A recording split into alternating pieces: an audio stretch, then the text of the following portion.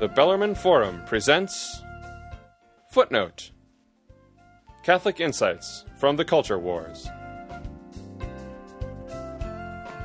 Here's your host, Christopher Mannion.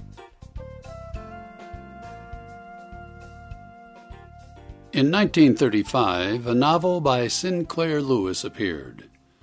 It was called It Can't Happen Here. Oh, yes, it can. Just ask Aristotle. Man, when perfected, is the best of animals, he wrote. But when separated from law and justice, he is the worst of all. Furthermore, when those in power are separated from law and justice, the result is tyranny. Father James Schall, S.J., longtime professor of political philosophy at Georgetown, offers us a perceptive view of the tyrant. He is not an ugly, deformed brute. Callicles is not repulsive, but sophisticated, a college man. Alcibiades is among the most charming of young Greeks. The tyrant is in fact quite clever, witty, usually handsome and affable, always eloquent. Sound familiar? And yet we wonder in bewilderment, how can this happen here? We might be loath to hear it, says Father Schall, but the tyrant almost invariably arises out of democracy. Democracy breeds tyrants. That might not sound so familiar. After all, America is a democracy, isn't it? Well, maybe democracy breeds ignorance, too. For decades, colleges have drowned their students in slave narratives and fawning feminism. No time for studying history, literature, or philosophy, and no time for Aristotle. Well, Father Schall knows his Aristotle. The tyrant wants to be loved, he writes. He craves public admiration. He arranges many public appearances. He wants people to tell him that he is nobly serving them. So it stands to reason that the budding tyrant will hide his lust for power. He longs for love, not justice. Even conservatives are not immune to the tyrant's siren song. Don't we all want to be popular? That temptation is an unfortunate fact of life. And even so-called conservatives are often among the most ardent defenders of a more powerful government, as long as they're in control. They fail to realize that when it comes to the temptations and vices that arise in man's fallen nature, Americans are hardly exceptional.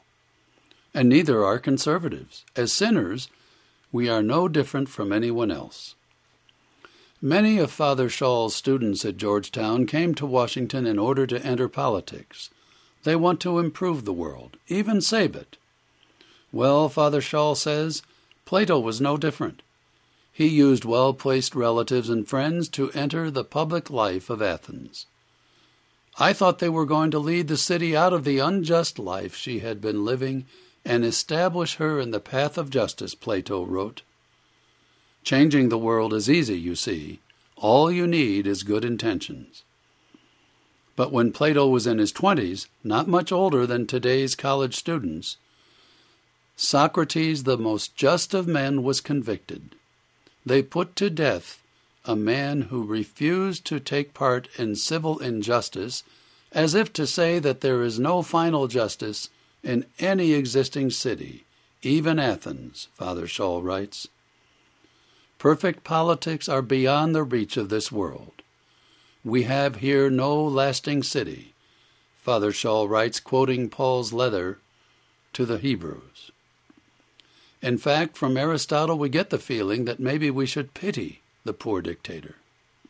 Take Obama. Amidst all the corruption and the glitz, Obama is miserable. He even looks miserable. Socrates knows why. At the end of the Republic, writes Father Schall, we see that the tyrant, who uses everyone else for his own purposes, turns out to be not the happiest of men, but the unhappiest. He can trust no one. Every relationship with him is tainted with fear or with false adulation. As Pope Francis pointed out in January, The worm of jealousy and envy is destructive. These vices divide the community and stir the broth of bitterness. They are deadly. A person under the influence of jealousy and envy kills, said the Holy Father. Every tyrant stokes the divisive and deadly fires of jealousy and envy in the land. But no Christian can respond in kind.